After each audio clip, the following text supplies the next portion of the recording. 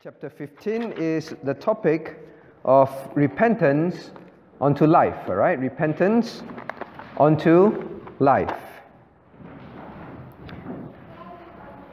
Now I'm thinking of the next session when we do WCF. As I mentioned a few times, we will do a midterm exam. We are kind of like in the middle of the chapters, 30 over chapters, so I think it's a good time to do some revision.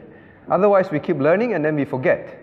The Westminster Confession of Faith is very sound, very useful, so it's useful to revise. I hope all the question sheets I gave to you and you took answers you have kept them, because I will most likely take most of the questions from what I've said earlier on. Alright, so go back and dig through your dustbin if you throw them away. So next session, I think we'll do a quick revision, okay? Now let's look at our notes. The one that I've printed out for you, chapter 15, of repentance unto life. Now let's read 15.1 together, please. Reading. Repentance unto life is an evangelical grace, the doctrine whereof is to be preached by every minister of the gospel, as well as that of faith in Christ. Okay? A few things to define and to understand. The topic is on repentance. So now the question is, what is repentance? Biblically, what does it mean, repentance? Number one. And what does it mean, repentance unto life? What is this life about? Now, first of all, the word repentance. Anyone want to try? I'm sure you've heard of the definition before. Repentance, what does it mean? Now, daily we ought to repent of sin. Daily we ought to come to the Lord in repentance. So, what is repentance? I hope we have understood what it is. Anyone want to try? Repentance. Alex, ever heard of the definition of repentance? No?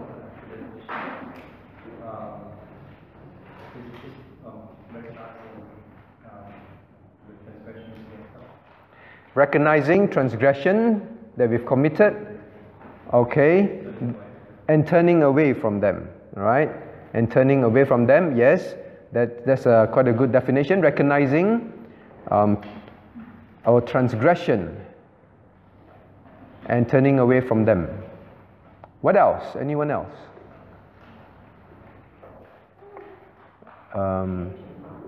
Change of mind. Repentance is the change of mind. That is the exact Greek word of repentance. Change of mind. Now, change of mind. Metanoeo. That mind. The mind changes the way it thinks. The mind and the heart now looks at things differently. What does it mean when a person say, I repent? Repentance is a person now viewing sin, right? Viewing sin differently from how he used to view it. That's why his mind has changed. When you say mind, of course, it's heart and mind together. He looks at sin with a different perspective altogether. 180 degrees change in how he views transgression. What is transgression? Transgression is crossing the line. Means breaking God's law, right? So, for example, can you think of an example? Well, I remember before I became a Christian, I used to love sinful things. And then the day I became a Christian, in that very moment, there was a 180-degree change in how I think about sins that I used to love. I used to love rock music. I used to love all these things. And then immediately, I view them differently. In the past, before that, no matter what people tell me to give up, those kind of sinful things, I can't see why. So repentance is the person's mind completely changing in how he views sin. Then we do some revision.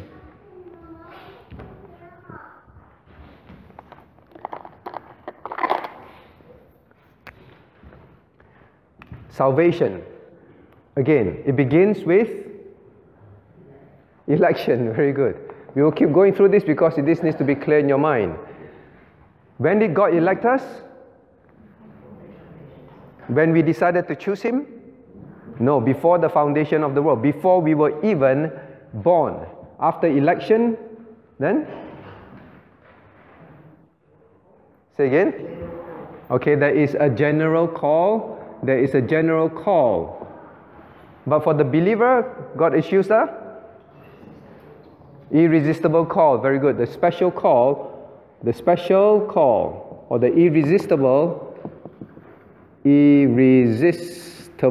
call. All right, the irresistible call. So there's the call. And then after that, when we are called with the special call, what happens? Let me try who? Edward. After God issues the irresistible call, then we respond, and at that point, what happens to us? What does God do to us? Not yet. Colin. Very good. At this point, justification, right? So at this point, when God calls us, the Holy Spirit causes us to respond, right? The Holy Spirit, that's why it's irresistible. He causes us to respond, and at that point, are we immediately ready for heaven, Edward? Yeah. Immediately. Why? Because of this process called justification. Election, the irresistible call. Justification means at that point, immediately we are ready for heaven. God stamps on us, justified. Why can we be stamped justified as if not sinned before? Just as if we have never sinned. Why? Ben.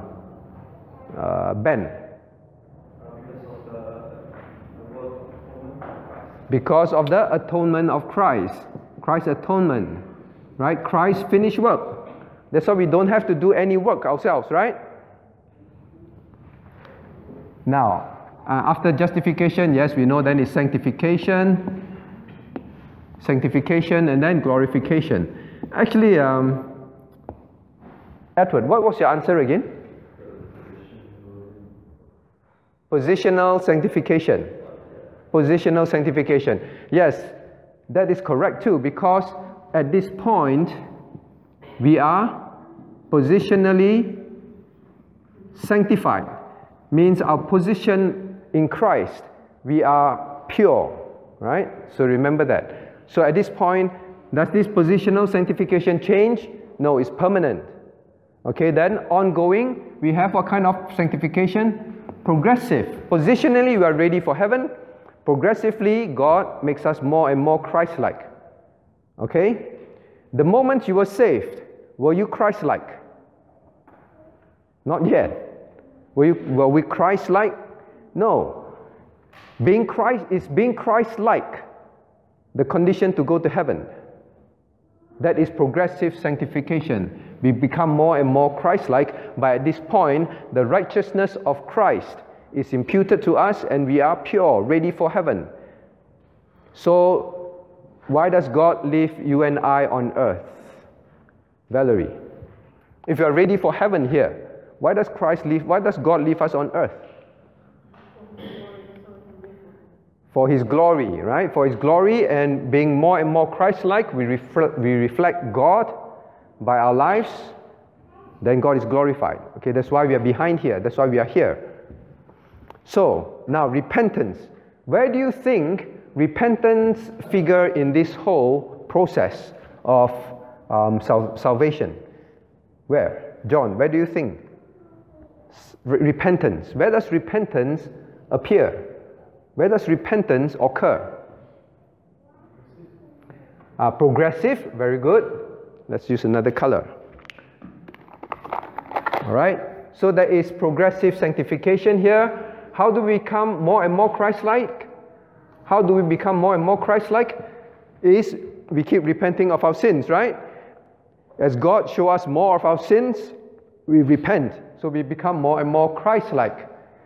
Where else? Where else do you think? Adrian? Right? Just at this point, right? At this point, now, there is repentance here too. Because if we do not have repentance, can we be saved? And if you have repentance, can you be saved? Okay, we're going to answer those questions tonight. We have to be clear in our mind. So now repentance is this. At this point, God grants us repentance of the change of mind. Can you and I explain maybe your dad, right? Your dad or your loved one. You've been preaching to him your whole life, and he curses you, he hates you, he rejects Christ. But then when God issues the irresistible call, your dad or your loved one says, I believe. And then his mind totally changes. His view of Christ, his view of sin. Before that, he loves money, he loves drinking, he loves smoking. At that point, you say, Dad, you got to stop smoking. It's sin. Dad, you got to stop drinking. It's sin. And then he immediately says, okay. In fact, he says, what else should I stop? What else should I do? Right? It can be a difference of just 1 hour. He's a totally different human being. Repentance has occurred in his heart. His thinking has totally changed. Okay? Now, at this point, he desires to live a life of ongoing repentance for progressive sanctification. The Bible mentions many sins. Sins of lust, lying, fornication, love of the world, hatred, malice, strife. It lists a whole long list of sins in Galatians 5. And it says that these were sins that you used to indulge in, but now you are new, no longer. Okay? So all those things change in us. So that is, at this point, that repentance. Now, so I ask you the next question. This chapter is called Repentance unto Life. So now the question is, look at this diagram. Now, what does repentance unto life cover?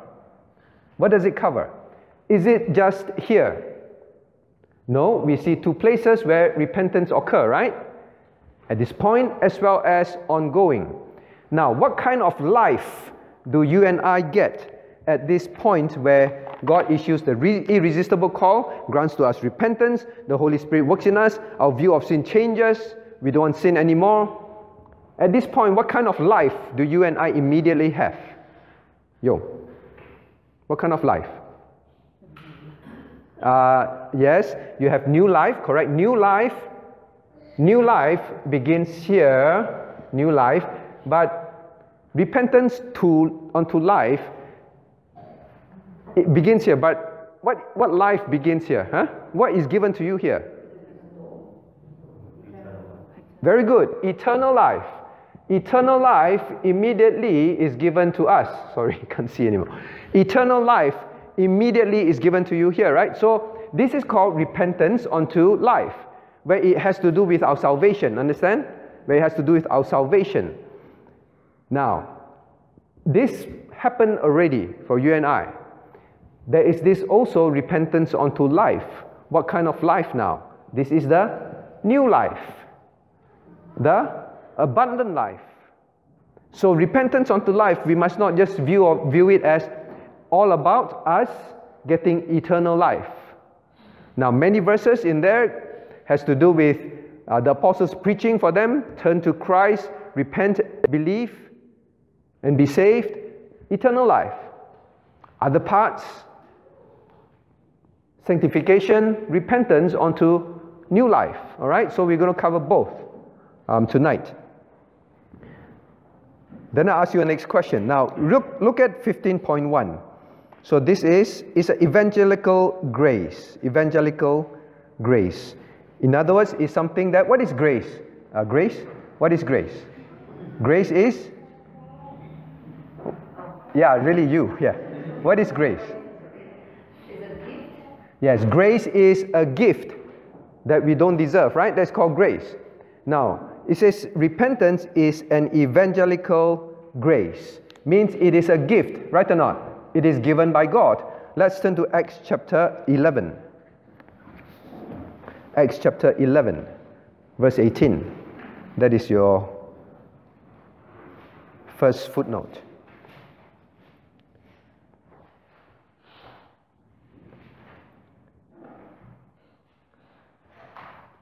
Right? Shall we read together? Acts chapter 11, verse 18, reading. When they heard these things, they held their peace and glorified God, saying, Then hath God also to the Gentiles granted repentance unto life. The Jews realized, oh, God has also given repentance unto life to the Gentiles, not just to them. All right? So they say, oh, okay, we cannot complain anymore. We have to believe that God has done so. And notice what the word they use. God has given to the Gentiles what? Repentance unto life. God has given them. God has worked in them. God will work in them for repentance unto life also. And it is what? God has granted. God has also granted grace. That's why it's called grace. It's given.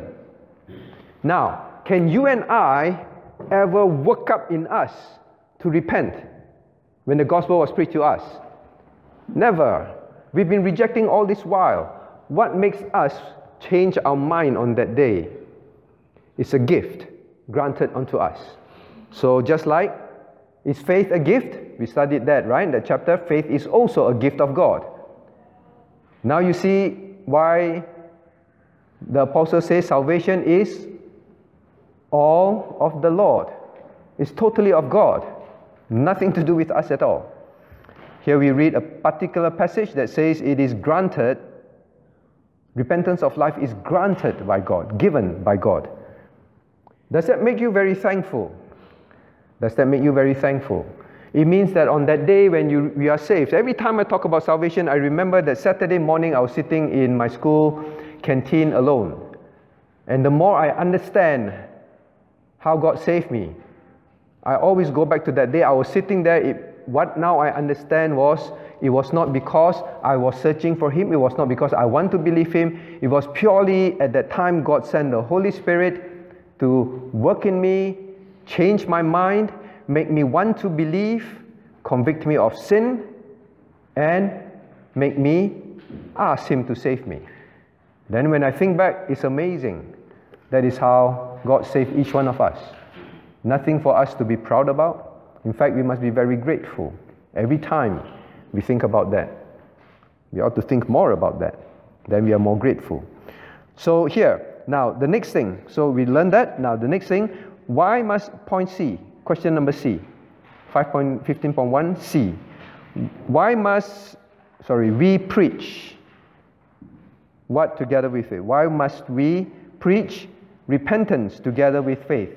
Because here it says, as well as that of faith in Christ. This is what must be preached. Every minister of the gospel must preach that. Repentance as well as faith. Okay? So it must be preached. We talk about why later on, all right? Talk about why later on. Now, why is it often neglected? Why do you think that many churches, many evangelism gatherings, people don't talk about repentance? They don't preach about repentance. But here we learn that repentance must be preached together with faith. We learn that. Now why? Can you please turn, we have to have proof. Luke chapter 24. First you must establish that yes, it is something that must happen. Luke chapter 24. Luke 24 verse 47. Luke 24 verse 47. Here is God's command to us. Let's read together. And that repentance and the remission of sins should be preached in His name among all nations, beginning at Jerusalem. So when God sent the disciples out, his specific command was that repentance must be preached together with salvation. That is a command. And then let's also look at Mark chapter 1 verse 15. Mark chapter 1 verse 15. Let's read together. And saying, the time is fulfilled. Are you there? Mark chapter 1 verse 15. All right, let's read together. And saying, the time is fulfilled, and the kingdom of God is at hand. Repent ye and believe the gospel. So is repentance and belief, in other words, faith. Preach, yes. It must be preached together. Pei, why do you think, Brother Pei, why do you think very often churches or gospel meetings, they don't talk about repentance? They may talk about faith, they love to talk about God's love, but very rarely do people these days preach repentance, although it's commanded in the Bible. Why do you think so?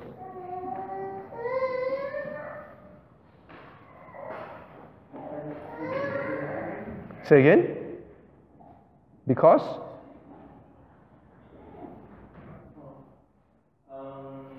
Because it easily offends people. Why do you think it offends people? Because you preach out on basically you get them face their own things. Right? When we say repent means you must face your sin, right? If not, repent for what? I don't have sin, what repentance? I don't need to repent. But the moment we say repent, they will say, are you telling me that I have sinned? Number one. What's number two? Why do you think so, Ben? Do you like people to tell you to repent? The natural man, the sinner. Repent is what? To? Turn away, right? Change, turn away. Does the normal person like to be told, stop doing this, stop doing that, turn away? Remove this from your life, remove that from your life. Do people like to hear that? No. Right? So in other words, it's unpleasant. It's unpleasant. That's why it's often not preached together. But we read from the Gospels as well as the book of Acts, God makes it very clear that repent ye and believe the gospel. Not just simply believe. There is repentance that is preached. Okay. Now, how does this affect our evangelism? How does it affect?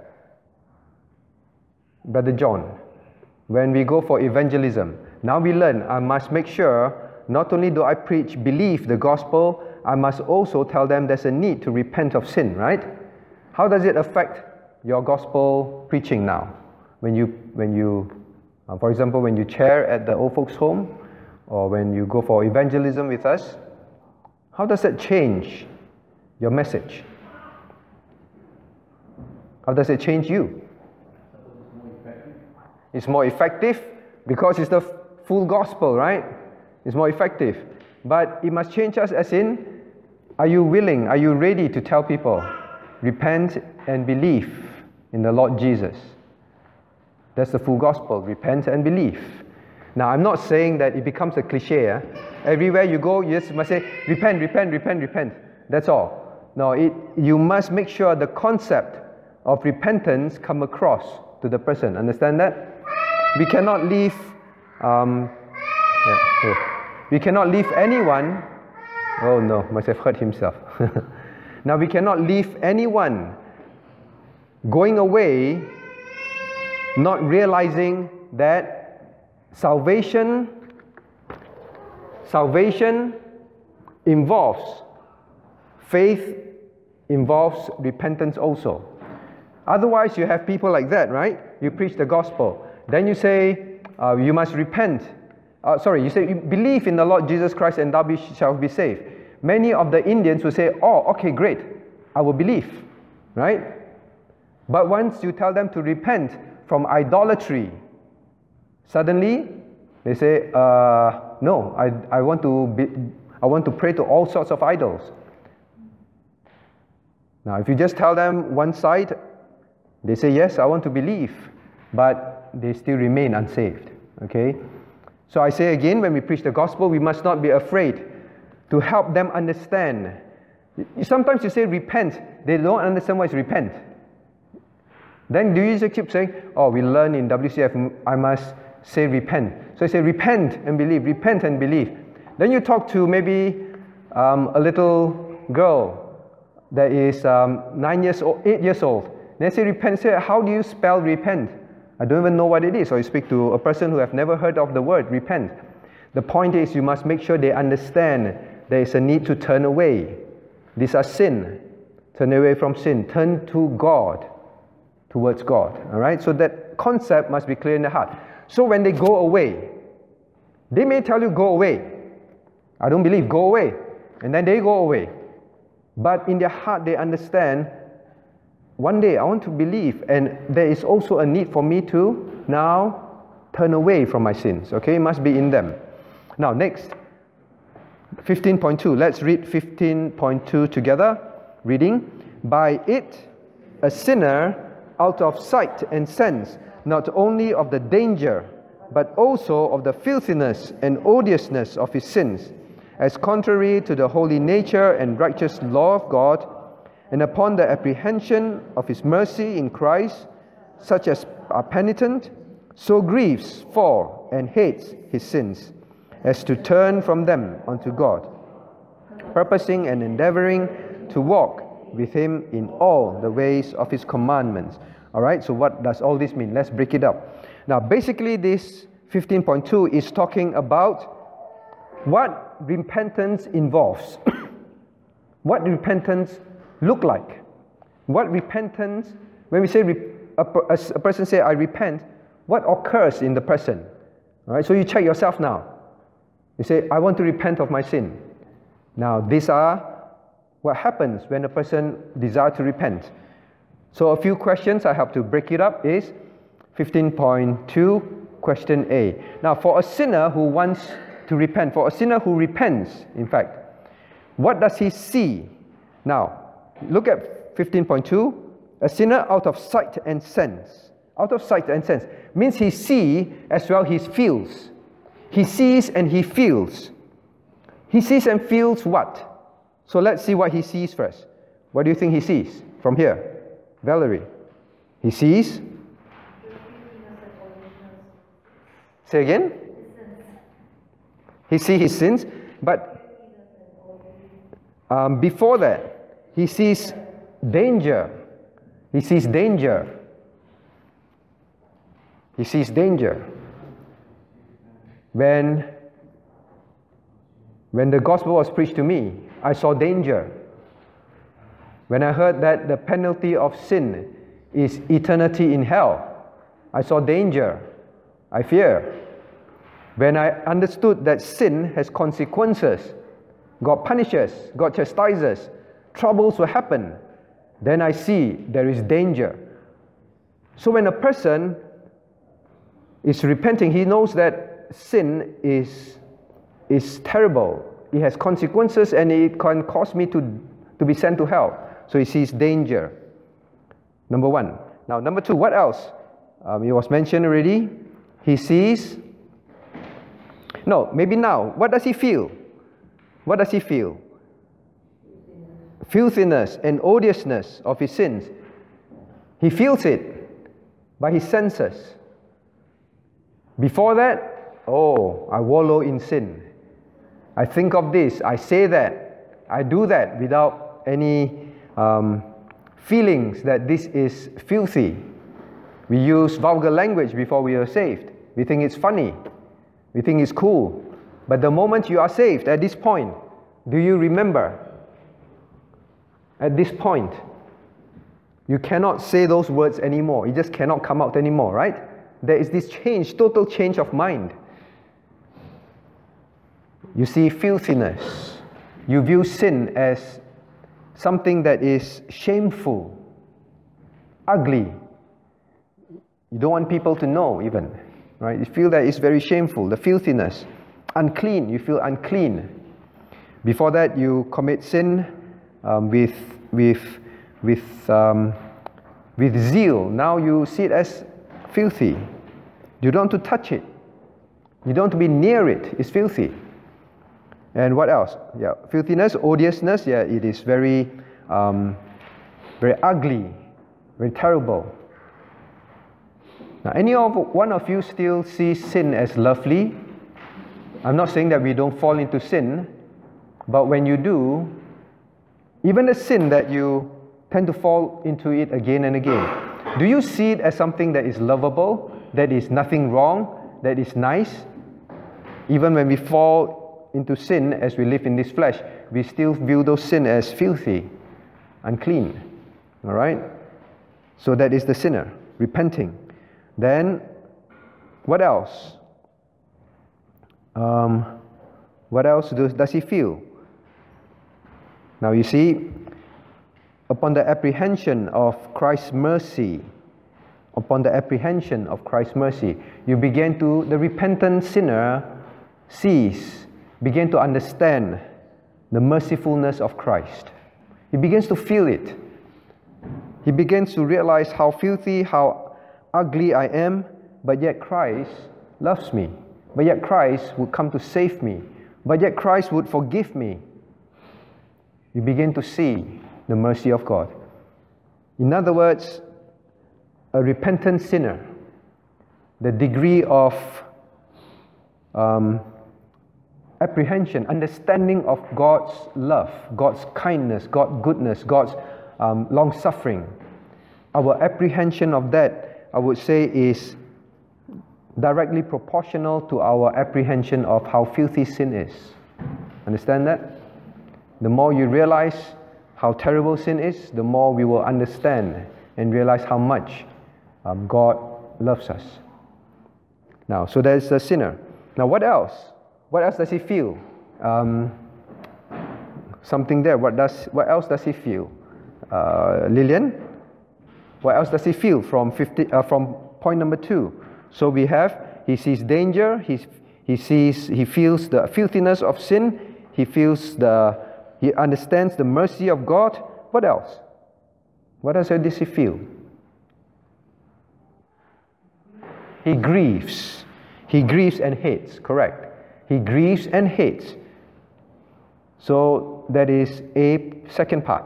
What does he feel regarding his sin? He grieves, he hates. He grieves and hates the sin. Do you? We may fall into sin. Do you joyfully go after that and say, oh, I'm so glad I managed to sin that sin? Or do you grieve whenever you fall accidentally into sin or you give in to sin? There's grief in the heart. Do you grieve?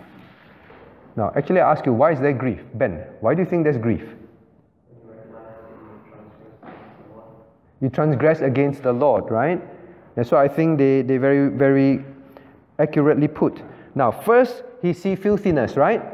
He senses filthiness. After sensing filthiness, he sees mercy of God, right? After he sees mercy of God, now he grieves whenever he sins. Because, one, he grieves because I've sinned against God who loves me. It troubles you, right? You also grieve and why do you hate sin? Because it's filthy. Because he has made you dirty. And he has done what between you and Christ? Pay. When we sin, what happens to us and Christ? What is broken? What is broken between you and Christ when you sin? What has broken? Leah, what happens? The fellowship has broken, right? The fellowship has broken. I know many of us want to be precise. Do we say relationship or fellowship? Now, at this point, when you and I is granted repentance unto salvation, unto eternal life, what have you become with God? You are God's children.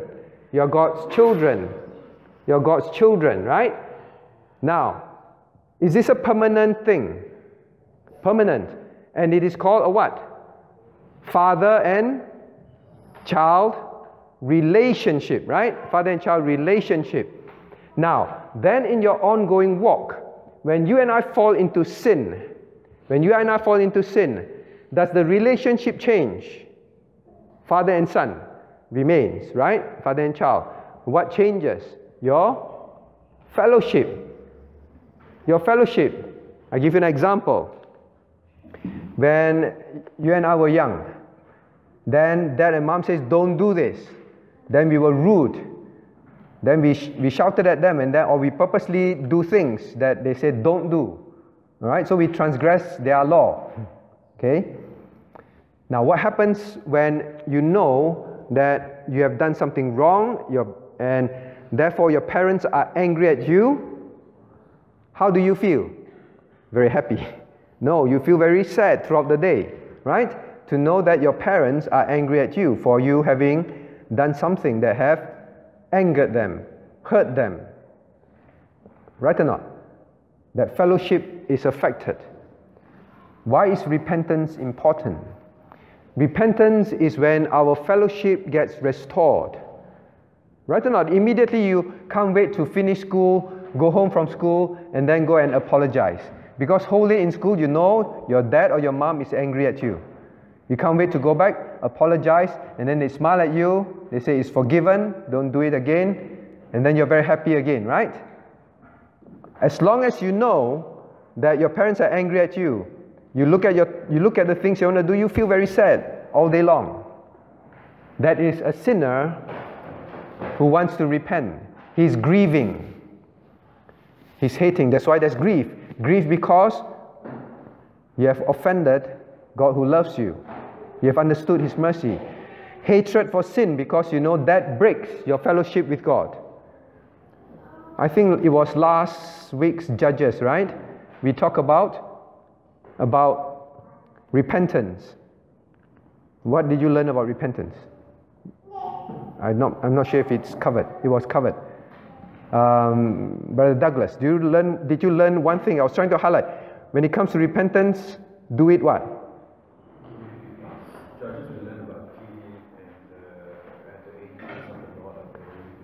Yeah, then right in the beginning of the chapter, we say, they sinned and they were in trouble for how long? 7 years.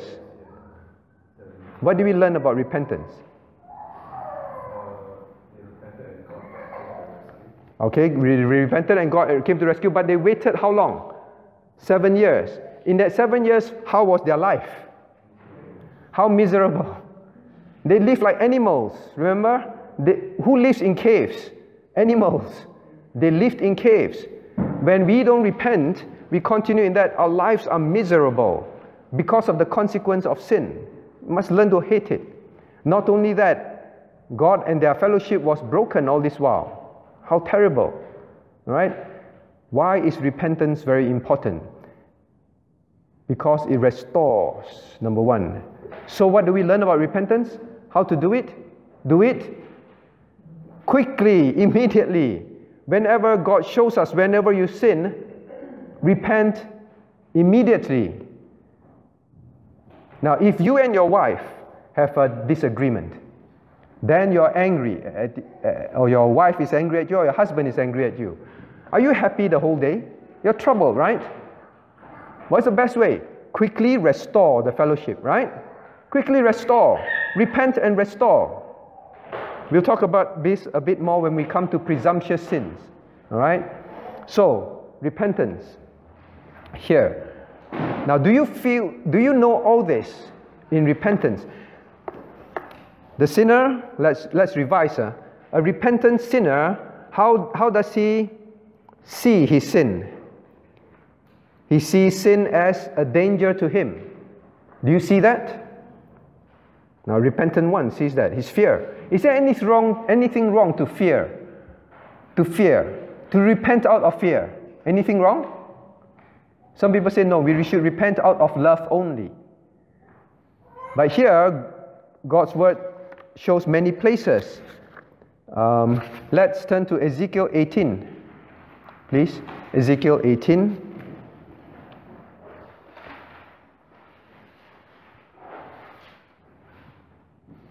Okay, maybe Oh, Caleb is not here. Maybe in future, every WCF session, we put up a projector, Adrian, put up a projector so I can project the verses, then it'll be faster. All right? I also want you all to turn, but maybe faster. Now, Ezekiel chapter 18. Now, let's read verse 30 together. Therefore, I will judge you, O house of Israel, every one according to his ways, saith the Lord God. Repent and turn yourselves from all your transgressions, so iniquity shall not be your ruin. Does God incent us, tell us to repent because of, if not, we will be ruined? God does. God warns us. Repenting with the understanding that it can ruin us, we fear, there's nothing wrong, right? Of course, the best is to repent because we love God, right? But it's both. That's why when we see the mercy of God, you grieve. It is both repentance out of fear and repentance out of grieving God. Both. You grieve because you love Him. Both. Because some people, they feel guilty, you know. They feel guilty that I repented not because I love God. I repented because I'm afraid that God might chastise me. God uses that too, right? Like, uses that to prevent us. Like you tell your child, a child that is misbehaving, a child that wants to run across the road, a child that wants to put his hand into the oven that's hot. Do you keep saying, Daddy and Mommy loves you so much? Why don't you obey us out of love? You know? And the hand is going in already. What do you shout? Remember, Daddy and Mommy loves you so much. Why don't you respond to us? Listen to us. You hurt Mommy and Daddy when you don't listen. You don't, because out of love for the child, you immediately shout, I'm going to take the cane and whack your hand, or you actually do it. You move anymore, I'm going to whack your hand. Then the child stops, right? Out of fear, right? It is still the love of God to stop us in our tracks sometimes. In our tracks. Of course, it's always good that we obey. We don't even reach that stage. We always obey and repent because we love the Lord. Now, next, let's move. So God does tell us to repent because of ruin. Because of ruin. Now, actually, then the second one, we say how does He view sin? He feels sin is filthy and odious, right? Filthy and odious. Can you turn your Bibles to Isaiah 30. Isaiah 30. Now let us see how God describes sin very often. Isaiah 30. Shall we read verse 22 together? Isaiah 30. Shall we read verse 22 together? Ye shall defile also the covering of thy graven images of silver, and the ornaments of thy molten images of gold. Thou shalt cast them away as a menstruous cloth. Get thee hence. Now God says, how should we view sin? How does a repentant person ought to view sin? Well, sin, they see the idolatry or whatever they love, they're sinful. God says, you will cast them away as a menstruous cloth. As a menstruous cloth. That is what it is. He said that is how sin is viewed as a person. And get thee hence, put it away.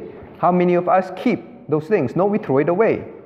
So God used very strong languages to describe what we would normally throw away. But when we love sin, we are embracing these kind of things like rubbish. Okay, so the person begins to view sin as something really odious, something that they want to throw away, get away from. Okay, so that is where we get that scripture verse to describe the odiousness, filthiness of sin, unclean, dirty things. All right, so now what does He do last? What does He do? Michael, what does He do? Look at point number 2. What does He do? The last part. What would a sinner who repents do? He would? Very good. He will purpose and endeavor to walk with God in all the ways of His commandments. So, a repentant person does not simply say, I changed my mind, I don't like it, but he also purpose and endeavor. Not only he purpose in his heart, he does it. He will now walk. In other words, he acts. He gets rid of sin. He walks in God's way. And is it in some ways? It is in all his commandments. All. Repentance also involves our making right, our turning away. Okay? It involves both. By this point, I ask you a question. Oh, this is really getting messy.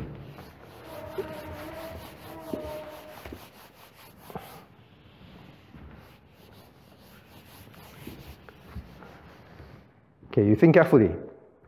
Repentance involves the change of mind, heart, that would end up in what? An action, right? You will change your behavior. Okay, that's repentance. When you fall into sin, so there is change of mind. Okay, you hate sin, you see it's unclean, you don't like it. There's a change of mind. You know change, right? Change of mind. And then there is action. Action that leads to action. Now, some people have this concept. I repent after I have done all the right things. Is that repentance? It can be, but what I'm trying to highlight, there is a danger in us sometimes. We commit a sin. All right, we commit a sin. And then we feel that in order to repent, for a whole week, I must fast. For a whole week, I must do certain things. For a whole week, I must feel very grieved, very miserable, very sorrowful. I must feel all these things before I repent. Have you experienced that before? Where you keep thinking you must be very miserable, you must feel all those things, I must do all those things, and then now you say, okay, now I'm ready to repent. It can be dangerous. Now I'm not saying it's devoid of these feelings, but sometimes, in fact, this is called penance. You know penance, the Roman Catholic concept? Go and do all these things first. Then you get forgiven. Okay? The Bible says, repent and believe. Right? So how long? Go and do a lot of good works first? Then we believe, then get saved? No. It's repent and believe. It's at the same point. Your view of sin changes. You want to repent. And then you believe. And then you start to change. Alright? So don't delay. Don't delay. Don't delay. Have the right understanding of that.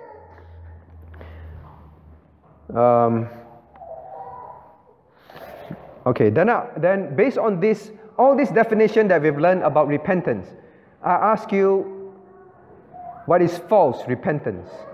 All right, a true repentance is your heart, you really feel, you understand it. Now, when a person gives excuses, so you test, am I genuinely repenting? For example, you're caught lying. You're caught lying, you're caught cheating. And then the person approaches you and then you keep giving excuses. You say, oh yeah, that, I was wrong. But keeps giving excuses. But you know, based on this situation, actually, and then based on that, actually, and you give a lot of excuses to justify what you did. Is that repentance? That is not repentance. Because based on this definition from God's Word, a person genuinely views it as wrong. He makes no excuses. Because he grieves and he hates it, he does not try to justify it. Okay, so whenever we want to test our genuineness of repentance, do not give excuses. Turn to Psalm 51, and that is the well-known passage, Psalm 51. Psalm 51, verse 4. All right? Let's read together. Against thee, thee only, have I sinned, and done this evil in thy sight, that thou mightest be justified when thou speakest, and be clear when thou judgest. We'll come back to this again. Now, the moment Nathan told David that God has sent him to tell him that he has sinned, committed adultery, did David give excuses? Did David delay? Did David justify? Did David try to cover up? No, he immediately acknowledged, I have sinned. That's it. And when he prayed to God, God, I have sinned. That's it. No excuses. Did David pray, against you have I sinned because that lady have to bathe in the public, God, and you made her so beautiful? No excuse, simply, God, I have sinned. That's it. You know your children, right? You have sinned. Yes, Daddy, but. And a lot of but. Then you must teach them. When you have sinned, do not give excuses. Teach them from very young. Do not make excuses.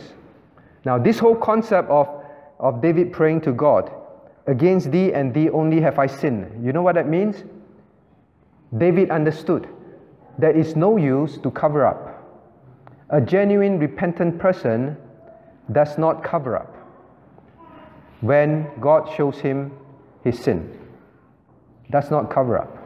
Does not try to pretend that it's not there. When David prayed against thee and thee only have I sinned, what is he saying? He said against you. He knows that God sees always, right? Because God sees always, is there any point for David to pretend? Is there any point for David to cover up? Is there any point for David to give excuses? Because he knows God sees right into his motives. The moment he wants to give excuses, he knows that God already knows he's giving excuses. So genuine repentance is this kind of prayer. When you and I pray, when we go to God, be brutally honest. That is repentance. Don't say, God, I've done this, but you know, that person is like that. Just simply know that God sees everything. God knows everything. He knows our motives. Just confess and repent and turn away. Okay? Now, what does he do? He turns away. Let's very quickly look at Psalm 119. How do we get that? That he turns away. Psalm 119.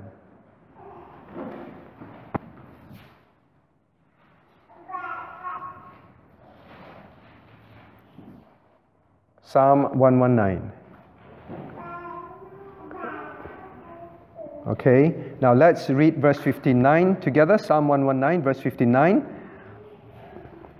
Are you there? Psalm 119, verse 59. Let's read. I thought on my ways and turned my feet unto thy testimonies. Now, what is he saying? I thought on my ways. My heart and my mind began to realize, began to acknowledge that it's sin. I thought on my ways. And then I turn my feet. I now repent by also acting. Now, if you're a person who loves to, lie, exaggerate. Exaggeration is lie. Exaggeration is also lie. Or gossip. You think of your way. This is sin. Then now you must stop lying, stop gossiping, stop whatever it is. It has to stop. It has to stop. Now that is genuine repentance. It brings about an action to stop. That's why he said, I thought and I caused my feet to walk differently, to walk in your ways. Now let's read Psalm 119, 106. The last one. Psalm 119, 106. Now it says, I have sworn, I will perform it, and thought that I will keep thy righteous judgment. So he says, I will perform, I will keep. So he says, now I've sinned, Lord, forgive me. Now I determine in my heart that I will keep your ways. I will keep your commandments. Now this keep is to perform. I perform it, I will do it. So repentance involves all this. Okay, so I think these are good verses that the Westminster Divine called up to help us to understand.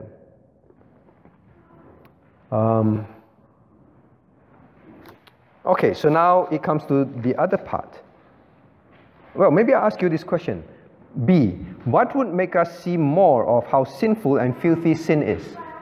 What? Look at point number 2, read point number 2. Now, why does a person see his sin as menstruous cloth, filthy, unclean? Yong. Because the person sees that it is contrary to the holy nature and the righteous law of God.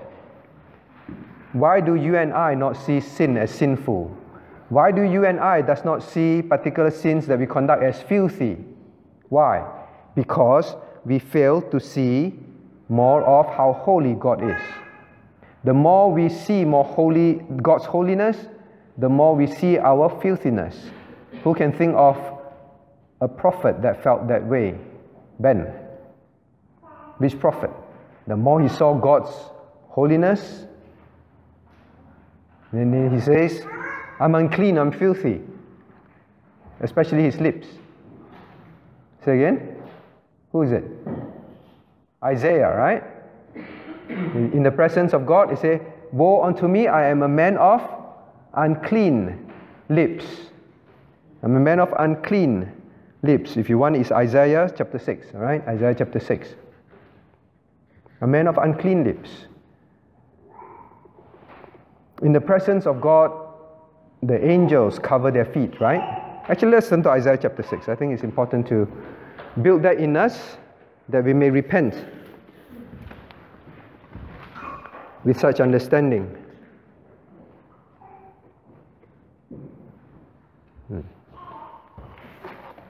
Isaiah chapter 6, let's read verse 5 and 6, I think.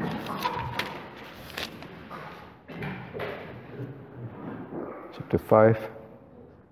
Now let's read verses 1 to 5. Reading verses 1 to 5. Isaiah 6.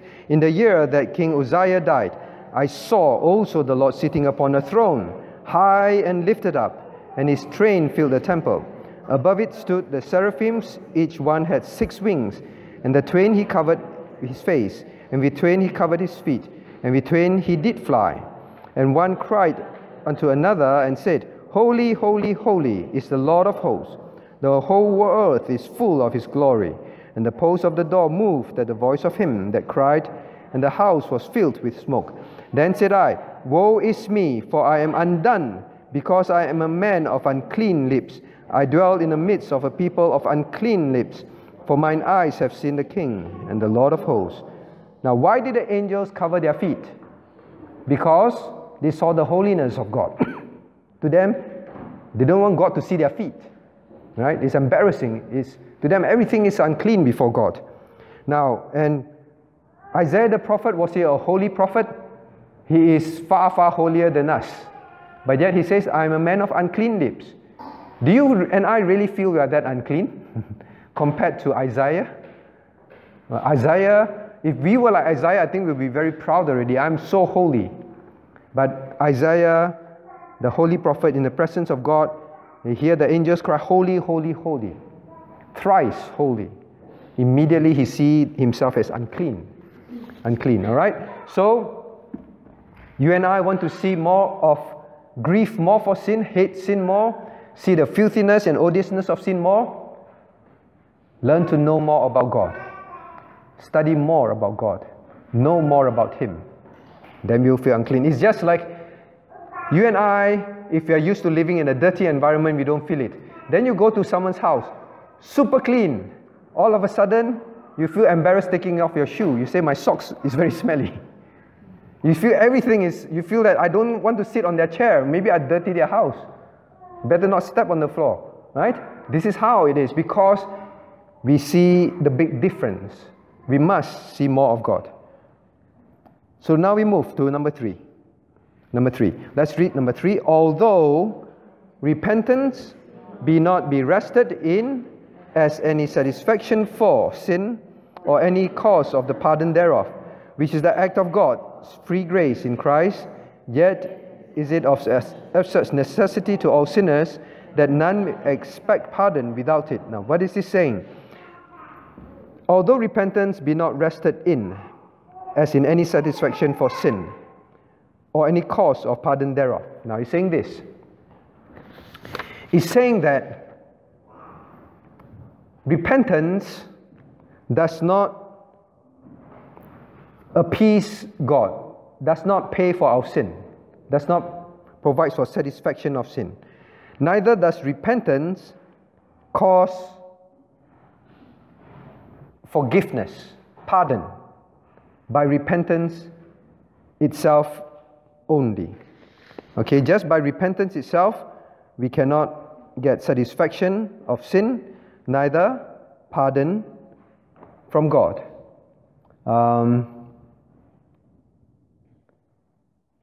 Let me see if there's a good verse to use.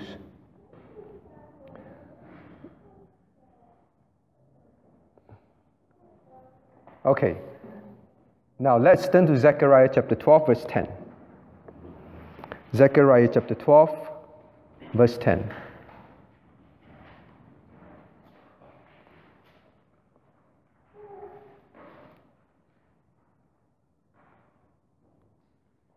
Zechariah chapter 12, verse 10. Let's read together.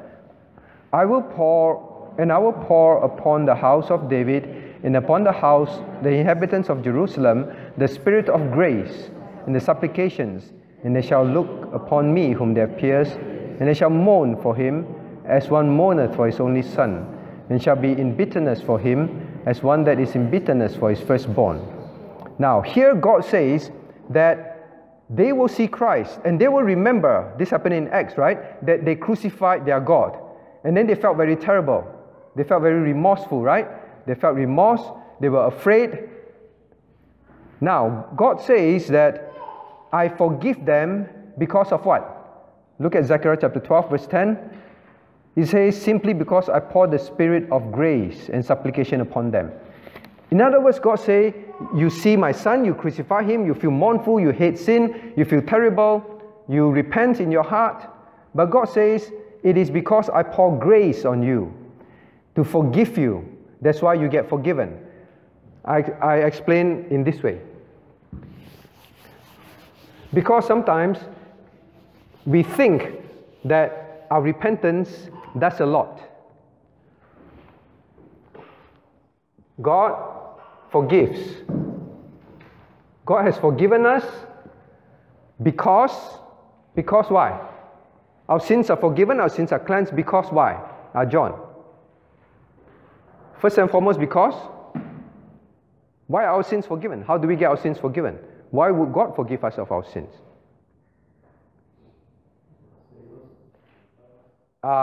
Because He loves us? Not that why. I mean, how come?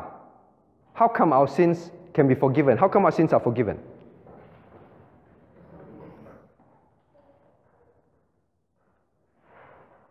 Why? Because on what condition did God forgive us? How come our sins can be forgiven? Fiona, how come our sins can be forgiven? Say again? Because of God's mercy, and in His mercy, what did He do? Yeah, the Lord Jesus Christ became our Savior, died for us. Paid for our sins, right? Right, John? Why our sins can be forgiven? Because simply God's mercy, He elected us and sent Jesus Christ to die for us. That's why our sins can be forgiven. Right or not? Did God say that, so this is purely He poured His grace upon us. Now, if we think that our repentance saves us, if we think that by repenting, God must forgive us, then we forget that it is God's pure mercy. That God will forgive us when we repent is purely His mercy. Understand that? Even we repent and God chooses not to forgive us. In fact, I ask you, you keep repenting, can your sins be forgiven? Rowena, We just keep repenting. Can our sins be forgiven simply by our repenting? Why? Because if Christ did not come, we can repent till the cows come home, as they say. Can our sins be forgiven? No. It's purely God's mercy that He did send Christ to die for our sins. We can keep repenting. In fact, that is how a lot of other religions come about. It is all about don't sin, and you can be saved. For Christian, we are already saved because of God's mercy. Therefore, repent. Therefore, repent. At the point of salvation, did you repent? Who gave repentance? Who changed your mind? Who made you turn away from sin? God's mercy. We must differentiate that. Otherwise, we can end up like that. God, please bless me because I have repented. Do you think it's a biblical prayer? God, please bless me because I have repented. God bless us simply because of His mercy. Repentance is our duty. We don't mix it up. We don't think that just because we have been repentant, we have been repenting of our sins, therefore God must do this and must do that for us. Okay, so we must not mix that up. Repentance is expected of us. That's why here they rightly pointed out that repentance does not contribute to satisfaction of sin. Christ contributed to the satisfaction of sin. Christ, the free act of God, bring pardon. But then, now it says the second part. Let's read the second part. Point number 3. Yet is it of such necessity. Can you see that? Let's read together. Yet is it of such necessity to all sinners that none may expect pardon without it. Now, what is it saying? 3.7. Okay, let me try and pull up some verses. Now, turn to Luke 13. Luke chapter 13. Luke chapter 13. Luke chapter 13 verse 3. Can we read Luke chapter 13 verse 3 together? I tell you, nay, but except ye repent, ye shall all likewise perish. In other words, without repentance, can you be saved?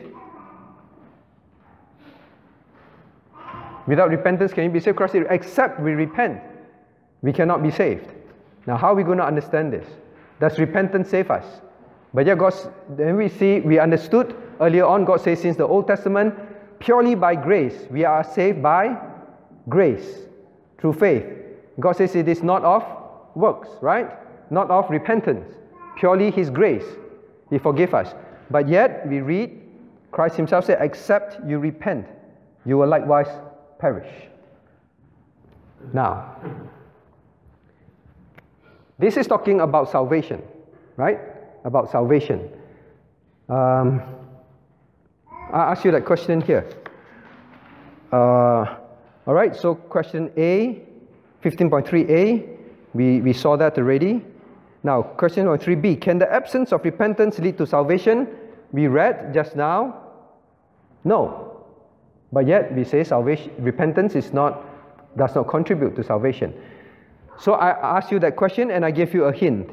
Our last lesson, what is saving faith? What is saving faith? Now, in order to be saved, we are saved by faith, right? We are saved by grace through faith, right or not? So revision time. What is saving faith? Now, there's false faith and there's faith that saves. 3 things. I taught you and I hope you remember. I help you to go through the sequence, right? What? Huh? Mind, I know mind. You must understand. Very good. You must have the understanding of the what gospel? Understand the true gospel. In other words, you cannot be saved without knowing how to be saved, right? The truth. So it's faith plus repentance. You may know there's repentance. Now, what's the second one? I say from here, then move to where? Move to heart. Very good. What about the heart? Say again. There is a purpose, a conviction, all right? A conviction. A belief. A belief. The heart is convicted and it believes. So I know. You know something, does it mean you believe something? No, right? Knowing does not mean believing. Not only you know, many people know the gospel, that they don't believe. Their heart is not moved. So remember, from here, you know the true gospel. From here, you are moved by it. And you want to believe in it, right or not? Does these two alone save? That's what's the third one. Very good. There is the will. There is the will. In other words, you know the true gospel. Your heart is moved. And then God changed you and you begin to change. Now this is the called what? Repent. Sorry. Repent. The repentance part. Saving faith involves knowledge, right knowledge, heart, belief. But there are people who are like that, you know. I believe next year. Why? I want to live one more year of my sinful life. I love my sin too much.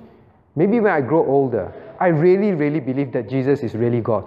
I really believe I'm going to hell if I don't believe in Him. But I don't want to change. I'm not willing to change. At least not yet. Right? Repentance. So remember what is saving faith? You must help people understand that, right? Saving faith is, okay, do action. Action. So you remember. Next time ask you how you remember. Because we study about faith. Faith is the right knowledge.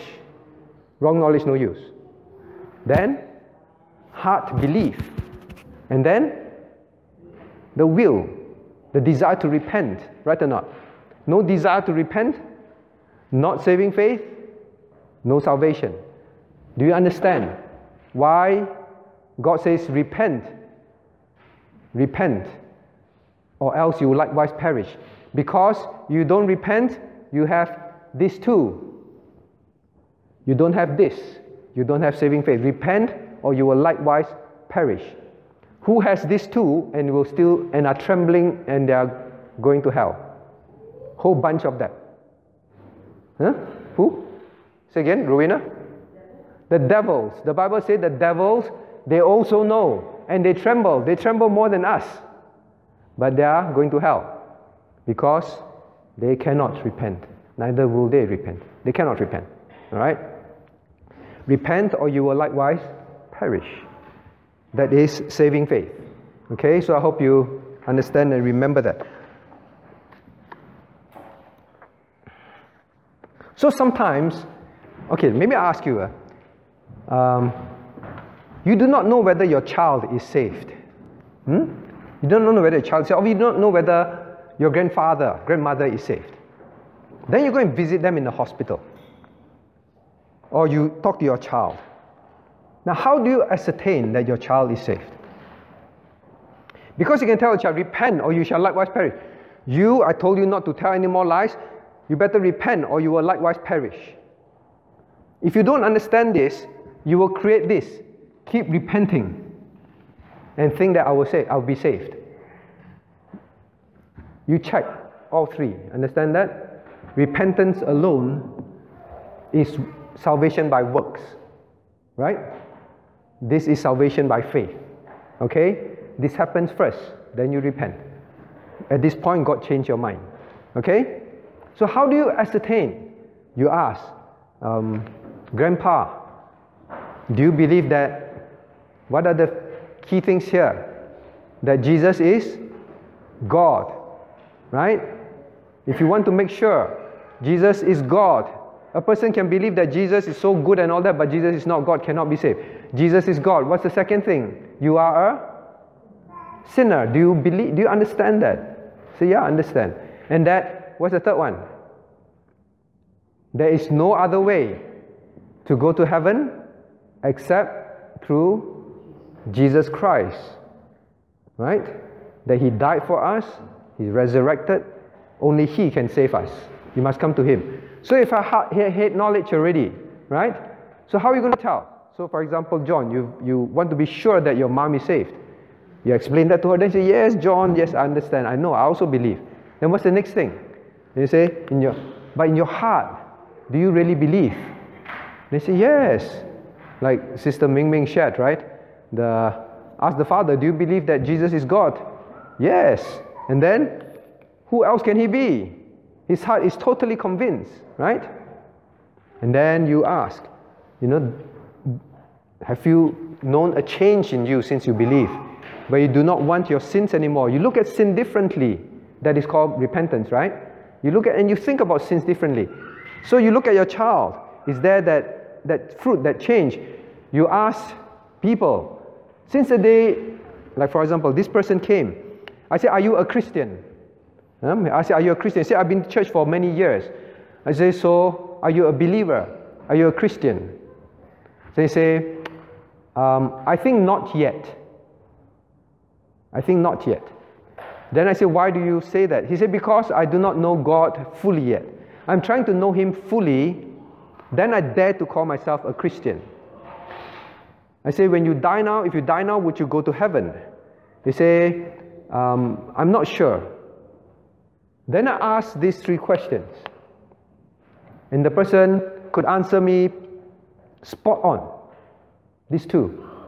When he came to this part, I asked him, he said, so what do you mean by a Christian? I say, well, he has 2 of this. A true born-again Christian has 2 of this.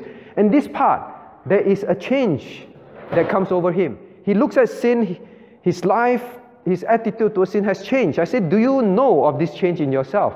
He said, yes. I say, example, I say, well, I used to do this, do that, but now I don't do them. I said, why don't you do them? Because of these 2. I said, I know that I should not anymore. In fact, I said, do you like them? I don't like them. Do you fall into them? Yes, I fall into them. Every time I fall into them, I feel very terrible. I hate it. And then I ask God to forgive me again. Well, then I said, this is saving faith. Then he said, oh, no one explained that to me. I thought I must know the Bible very, very well, then I can be saved. You see, so once a person understands saving faith, repentance, the change in him, you can verify that it helps you. Right, John? So for example, you ask your mom. You can go through this with them. Then you have assurance. Because sometimes some of them, they don't have this. Then they say, oh, really? Then it is then that they get saved, when they come to trust in God. All right? So I want to say that. Now let's move quickly. 15.4. Some of these are quite straightforward. Let's go through quickly. 15.4a. 15.4. Let's read 15.4 together. As there is no sin so small, but it deserves damnation, so there is no sin so great that it cannot bring damnation upon those who truly repent. Now, so what is it saying? There is no sin so small, it deserves, as there are no sins so small, but it deserves damnation. Meaning to say, because some people think that if I tell a little lie, it's okay, I won't go to hell. So I've not murdered people, I've not raped anyone, I've not burned down people's houses, I've not killed someone. So he said, these are small sins. They don't deserve damnation. Can you think of a Bible verse that contradicts that? The Bible says, let's turn to James chapter 2, verse 10. James chapter 2, verse 10.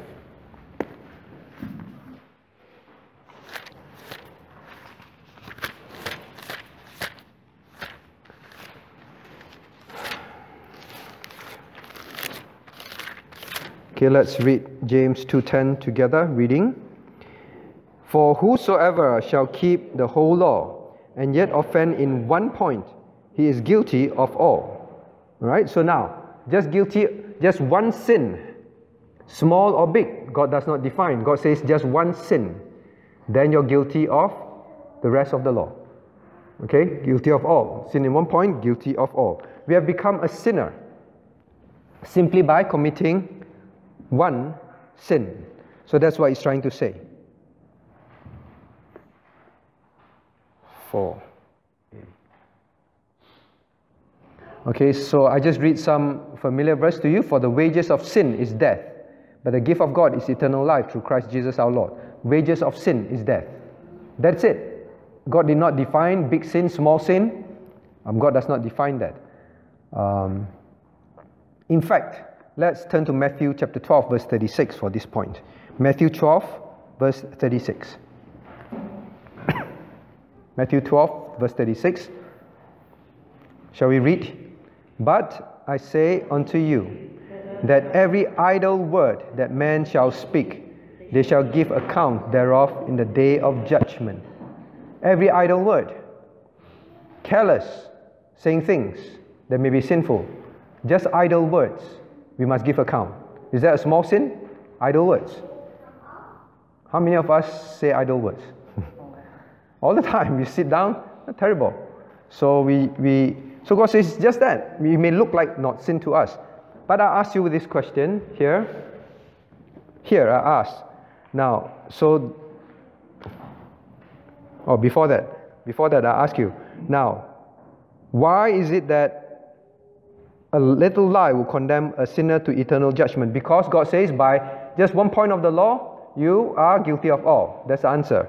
Now, does this make God very demanding? Does this make God very demanding? What do you think?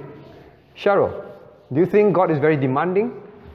Now, if you go for evangelism, then you say, well, we sin, we just commit one sin and we are guilty of eternal damnation. And then they say, wow, your God is very demanding. Come on, I never killed anyone. What is a little white lie? And then you tell me just that I will be condemned to hell just for that white lie that I told when I was 3 years old, and I've never told a lie ever again. So what do you answer? So, wow, God is very demanding. It's not that God is demanding, but because He is a holy God. Because God is holy, we cannot understand God's holiness. God is so holy that to us, our definition and our standard of sin is not the rule for judgment. Understand that? God judges based on His standard of holiness. To us, a lie is just a small lie. But God is so holy that a lie is a filthy, very ugly sin. So, God is not demanding, God is just holy. But is God demanding still? He's going to send me to hell, Cheryl. No, but He's just, okay, so He must judge sin. But He's so demanding, what can I do? Yes. Is God so demanding that He says, you must meet this standard, if not I will judge you? He says, yes, I will, but there is a way out. I provide a Savior who meet that standard that you cannot meet. Is God demanding? No, God is very merciful as He is holy, right or not? Right? So this is how you explain some of these questions when they come up in evangelism. Okay, so now, I ask you the next question. So it's B. Name and explain the two kinds of sin a person has. So now, a person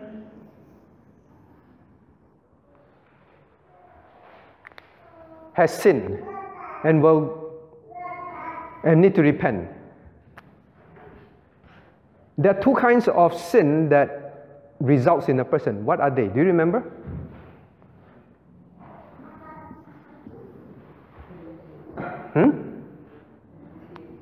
Say again? No. Huiling, why are we all sinners? Because it's in us. It means the moment we are born, we are sinful. We are sinners. We are born only, it's in us already. Why is it in us? Because of Adam and Eve, right? So it's called what kind of sin? Is it our fault? Is it our fault? No, right? That is the original sin. Or imputed sin. Imputed, original. The original sin of... Original doesn't mean no one ever commit this kind of sin, and it's very original. I invented a new sin. It's Adam's and Eve original sin, and it's imputed to us, right? Does the Bible prove that? What did David say? In sin, I was conceived in my mother's womb, right?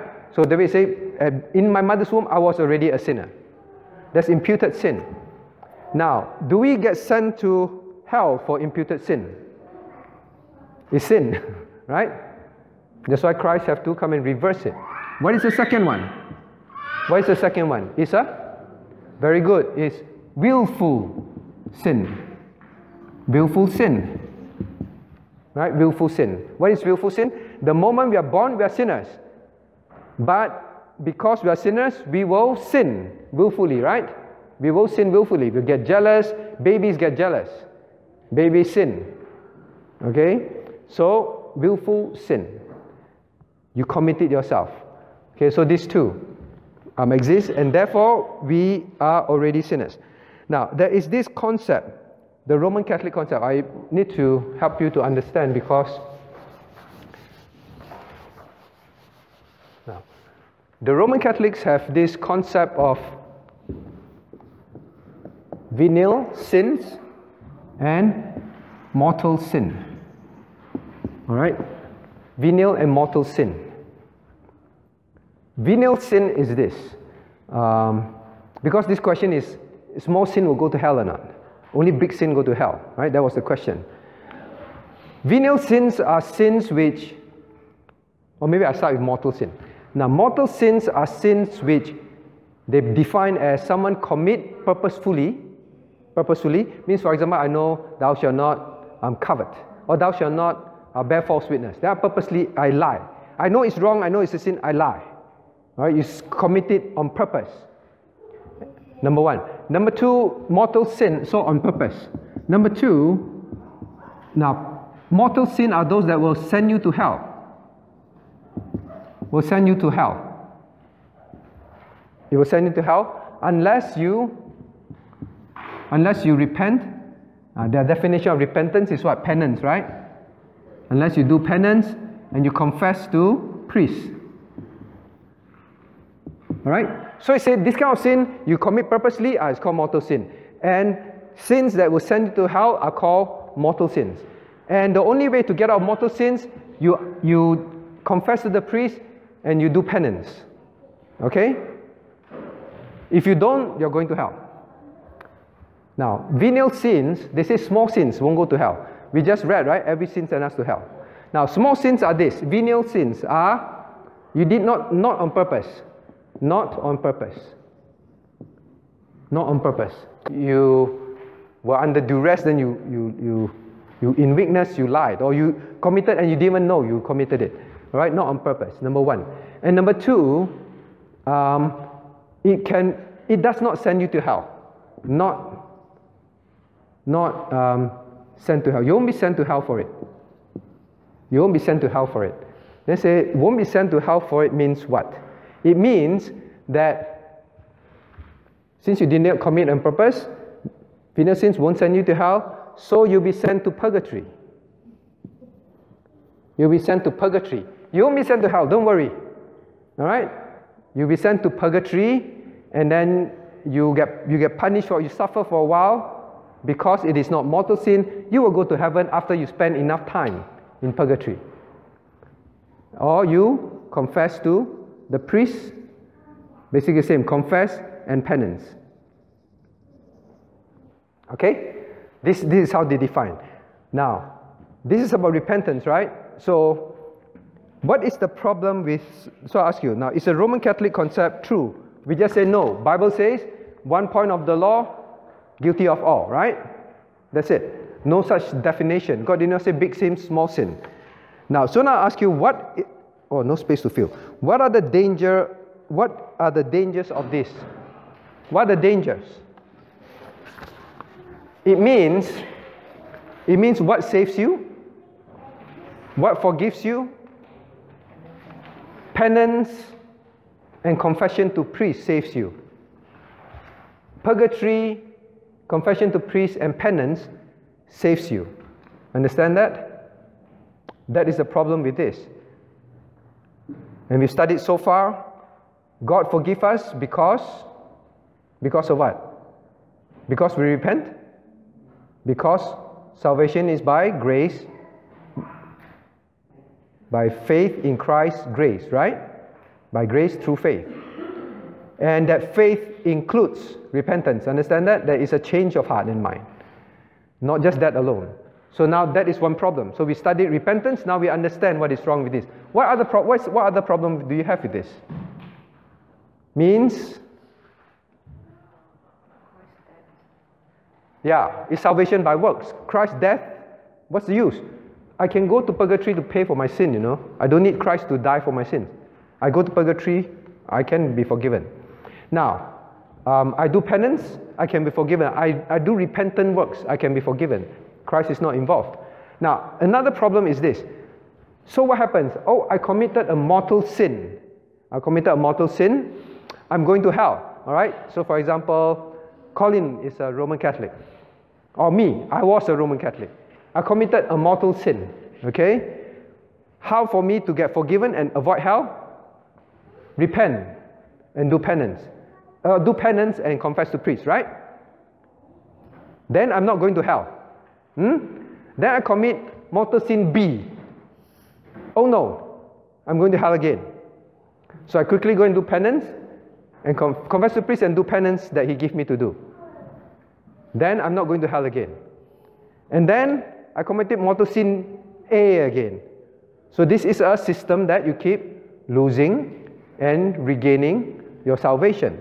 This is not the kind of salvation that is described in the Bible, right? We studied so far. It is, what's that word? Starts with J.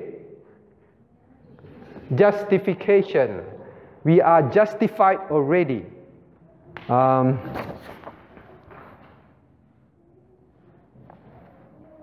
What are some of the Bible verses that confirms this justification? Any one that the Father gives to Christ, Christ said he will in no wise lose any one of them, right? No one can pluck us out of his hand. Salvation is firm and sure. Now let's move quickly. Now number 5. Let's read number 5 together. Oh, before that. Point number 4. Now, in your evangelism, sometimes you preach repentance, and then you ever hear people say to you, I am not forgivable. The sin that I've committed is not forgivable. God won't forgive me. I'm so terrible a person, I can't be forgiven. In fact, there is this person in Barrington, right? What's his name? Jim. He said, God won't forgive me. And as we preach the gospel, as we tell him the truth, slowly he began to realize that he can be forgiven. That's why you look at point number 4.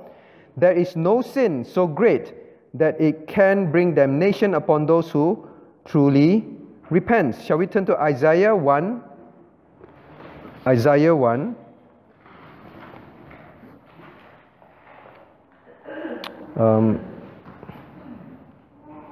Verse 16 and 18, I think.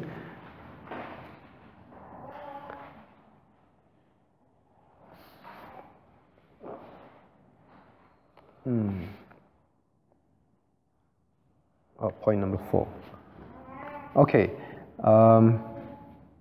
Let's Isaiah 1, verse 16 and 18. Reading 16 and then 18 together. Wash you, make you clean. Put away the evil of your doings from before mine eyes. Cease to do evil. In other words, repent. Now, verse 18. Come now, and let us reason together, saith the Lord. Though your sins be as scarlet, they shall be white as snow. Though they be red like crimson, they shall be as wool, snow and wool. All right, so read them this verse. I will cover something else later. The same for Christians, you know. Sometimes we can feel that God will not forgive us. And then we must read this verse to remind us. Because Satan can continue to cast this doubt. You remember that sin you committed? I don't think is forgiven. I don't think God will forgive you. Then we must come to this verse to remember. God says, even like scarlet. Means like you take a piece of white cloth, soak it in blood, all red or the menstruous cloth. red and filthy. And then God says, I can turn it to white as snow, like wool, pure. Right? So there's no sin that a person who truly repents, God will not have forgiven and made as pure, white as wool, justified. Last one, not yet. Number 5. Let's go quickly. Number 5. Let's read 5 together. Men ought not to content themselves with a general repentance, but it is every man's duty to endeavor to repent of his particular sins. Particularly, what is it saying? It's saying now we should not repent generally. In other words, when we pray, when we come to God, God forgive me, I think I've sinned somehow against you today, but you just forgive me for everything, all right, God? Amen. In Jesus' name even. But we should endeavor to repent in particular. A particular sins. When we pray, we ask God, God, please show me. You'll be surprised what God will show you. Remember today, you did that, you said that, you thought about that, you went there, then you get convicted. Then God says, confess of that particular sin. God, I lied today. God, I said something evil, untrue about someone today. God, I lusted today. Or God, I was covetous today. God, I was discontent today. Or God, I murmured today. And we must specifically ask for forgiveness and also repent of it. Now, what happened is this. Now, Ben, can you confess of every single sin that you've committed? Don't say 1 month ago. Just today. Not possible, right? Not possible. This is not saying that as long as you forget to confess one, then that is not forgiven. But it's saying we should not be so general that we do not even search our hearts. Understand that? Okay? So we ought to take your time. We ought to repent in particular. Otherwise, your life will not become more and more sanctified. You're just repenting generally. Repent in particular. Can you think of an example of someone who did that? No time, huh? You know the story. 15.5a, give an example. You can write down Luke chapter 19, 1 to 10. It's actually in your notes. All right, let's read Luke 19:8. I'll give you an example. Let's read Luke 19:8, please. Luke 19:8. Now here is Zacchaeus. Please, I hope we repent specifically. Luke 19 verse 8, let's read together. And Jesus said unto him, this is Luke. Okay, I'll tell you the story first. Now Zacchaeus was what? Was a tax collector, publican. Right? These publicans, they are known to be cheaters and so on. Okay, so now he basically wanted to be saved. He looked for the Lord and he asked the Lord to forgive him. And he actually told the Lord that, now everything, look at verse 8. Luke chapter 19 verse 8, let's read together. And Zacchaeus stood and said unto the Lord, Behold, Lord, half of my goods I give to the poor. And if I've taken anything from any man by false accusation, I restore him fourfold. Restoring fourfold is exactly what the Levitical law expects. Okay? And more. Now, Zacchaeus knew that as a publican, he would have overtaxed people, cheated people. And he said, Lord, anything that I've done wrong, I will restore 4 times. Now this is not, Zacchaeus is not just saying, he actually went ahead and did it. Okay? So this is particular repentance. Now, I know of someone, after salvation, they got convicted. They remember, oh no, when I was an unbeliever, I did this, I took that. I want to repent, I want to restore. Then write to the person, say, I took this, please forgive me, I want to restore. All right, so there is restoration. So these are genuine repentance. Repent in particular. Okay, number 6. Let's quickly go through number 6. So I think that's quite straightforward. Please repent in particular. Tonight, when you go back. In fact, this is how you should teach your children to repent. Say that when they pray, God, please forgive me of my sins. Then you teach them. Did you lie today? I remember you told mommy this lie. Now you must confess. Teach them to repent in particular. Confess in particular. So that they begin to learn. Okay? Same for ourselves, of course. Number 6. Let's read number 6 together quickly. As every man is bound to make private confession of his sins to God, praying for pardon thereof, upon which, and forsaking them, he shall find mercy. So he that scandalizeth his brother of the church, Christ, ought to be willing, by a private or public confession and sorrow for his sin, to declare his repentance to those that are offended, who are thereupon to be reconciled to him, and in love receive him. Now, what is this? Two parts. Number one, when we sin, we must privately confess to God. Ask God to forgive. Forsake them, and God says you will find mercy. I ask you this question. Question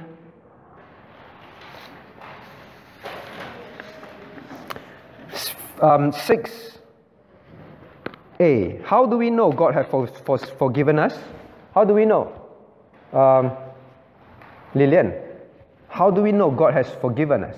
God made a promise. How do we know God has forgiven us, then God will forgive us? He made a promise. If we confess, First John, correct. First John, if we confess our sins, He's faithful and just to forgive us of our sins and to cleanse us from all unrighteousness. First John 1:9. God said if we confess, He promised to cleanse. From what? From all. God promised to forgive when we confess. That is what He's saying here. Make private confession, desire to repent, you will find mercy. God will forgive. Now I asked B, I want us to answer this. What are the I didn't cover this, but I answer very quickly because this has been asked to me before. What are presumptuous sin? Have you read Psalm 19? Ask God to help us to not commit presumptuous sin. Let me read Psalm 19, verse 13 to you. Keep back thy servant from presumptuous sin, and let them not have dominion over me. You know what presumptuous sin? Ben, what is presumptuous sin? The psalmist pray, Lord, keep thy servant back from presumptuous sin. Rowena, what's presumptuous sin? Done out of presumption. Now, is done out of presumption can mean I didn't know it's sin, I presume it is not sin and I did it. That's A. Done of presumption can also mean I knew it is sin, but I presume upon God's mercy and I went ahead to commit it. Which is which? Rowena? Say again. All right. The psalmist prayer, keep me from presumptuous sin, means actually Christians do commit presumptuous sin that we need to ask God to keep us from. What are presumptuous sin? A, I presume it was okay. And I did it. And then later I found out that my presumption was wrong. It was a sin. Means done unknowingly. Or B, I presumed upon God's mercy. I went ahead to sin, just assuming that God will forgive me and God is long suffering. A or B? Leah? B. Who says A? A. No, it's B. Alright, we always read this and think it's A, right? We always think, because we didn't know. God, keep me from the sins that I don't know. No, this is sins that we presume upon God's mercy. Means, have you and I committed such sins? We know we have. God will forgive me when I pray, I know. Then when I commit once. And then we keep doing that. We just presume upon the mercy of God. We presume upon the mercy of God. Now some say, please God, keep me from that. Stop me from doing it. Let it not have dominion over me. That's why he said, let it not have dominion over me. Is if you do not know what dominion. Now he's talking about sin that, God, I'm becoming more and more presumptuous. Let it stop. Don't let it become my way of living. Alright? So let it not have dominion. Now if you and I commit presumptuous sin all the time, it's very dangerous. You know why? Sooner or later, we will catch up. We think that, never mind, a company I steal a bit, God will forgive me. Sooner, the problem with presumptuous sin is what? You get what? Bolder. Right or not? You get bolder. You tell one lie, tell another lie. That's why teach your children. Don't let them commit presumptuous sins because it will make them bolder, just like us. Make you bolder, you do more. And eventually, you get in big ruin, and God will chastise. Okay, it makes you sin more and more. All right, so I just want to make sure we understand that. Now, lastly, I ask you this question. Okay, I see some of those questions, some are very straightforward. Can you see 15.6b? Let's answer this and pretty much we end. The rest is quite straightforward. 15.6b. What can be the two opposite extreme response of a believer who repents and seeks forgiveness? Why are both to be avoided? What are the two opposite extremes? Now, I quote you one extreme. One extreme is this presumptuous sin people. Presumptuous sin people where God is loving, God is forgiving, and after all these years, I keep sinning this sin. God seems to forgive me and I seem to get away with it. Right? And then, never mind, I sin first and I ask for forgiveness. That is one extreme. You know what's the other extreme? What can you think of the other extreme, Leah? What's the other extreme? Say again? You what? You're right. I just... Yeah, you feel miserable, and even though God says if you confess, if you truly repent, I'll make you white as wool. The other extreme is people who cannot forgive themselves, who cannot believe that God will forgive them also. Then they hang on to it. You know, two extremes? Actually, most of us is the other extreme. God always forgive. Okay, you know, we just live happy-go-lucky. God will forgive, right? But sometimes the other extreme people can go into depression also. It troubles them. Now, the whole point of this that they're trying to emphasize is when you confess, when you forsake them, you find mercy. God mercifully forgives. And then you must move. Then you will grow, right? Satan can keep us in the grip of it. And then we can't get out of it. Okay, so God says if we confess, He is faithful and just to forgive us of all our sins and to cleanse us from all unrighteousness. Then we rejoice. But like I say, most of us are the other extreme. So we have to be careful, the presumptuous sin people. Then the last, he that scandalizes his brother. Now that is private sin. You don't need to go around announcing to the whole world that today you did this sin or that sin when it's private. Okay? I remember at one church camp that I attended, a young Christian. That's why I want to make sure you understand. There's private sins, there are public sins. Okay? Then he confessed, Lord, sorry that I lusted against sister XYZ. And so all this prayer in the public. The sister was so embarrassed, she cried, and then they went to counsel the person. This is private sin. I mean, lust after woman is your private sin. You confess to the Lord. You don't have to confess to the whole world. Okay? Now, but if you commit a sin in church, you steal church money. Is it private sin? No. If you lie to church members, is it private sin? No. Okay, that kind of thing. Church leaders commit adultery, sorry, also not private. Okay? So, public sin, public. Private sin, you don't have to suddenly go up to anyone, anything to share this Friday, give thanks, and after giving thanks, then you won't know this. Private sins, all right? But if you commit a sin against a brother, think carefully this question. John, if you offended your wife, you scolded her unreasonably and you lost your temper at her, all right?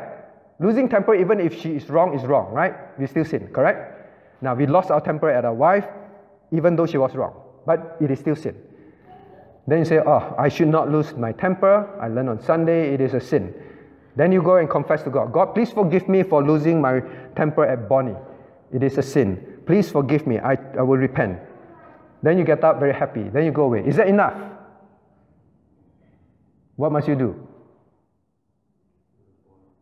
Must go to the person, right? You still must go to the person because you scandalized your brother, you stumbled your brother, you offended your brother. We must still go to the person to ask for forgiveness. Specifically, husband and wives especially, this can happen. We say, husband and wife ready, no need to apologize. Like, you know, I know. Tomorrow I speak nicely to you. I bring you out for breakfast. Because I already confessed to God. The Bible tells us, In Luke chapter 17, we know that very clearly, right? That when a brother offends us, we offend a brother, we must go look for the brother and set it right, reconcile with the brother, right? So please do not just think, repentance means I confess to God, that's enough. If it is against a brother, we must go and ask for forgiveness after we have asked God for forgiveness. Okay? And when we go to the brother, or when the brother comes to you, Grace, please forgive me for scolding you that day. Then Grace must do what? I'm sorry, I will not forgive you. Right?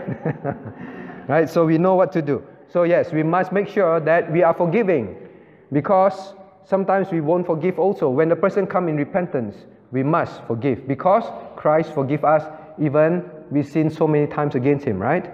So we must remember. Alright, so repentance, and a few key things that I just want to summarize. When we repent, we must make sure that we confess specifically, repent specifically. Don't be general. Be careful of presumptuous sin. Don't fall into that. Repent quickly, immediately. Because if you don't, you will say what? Since I sinned this sin already, I may as well sin the other sin.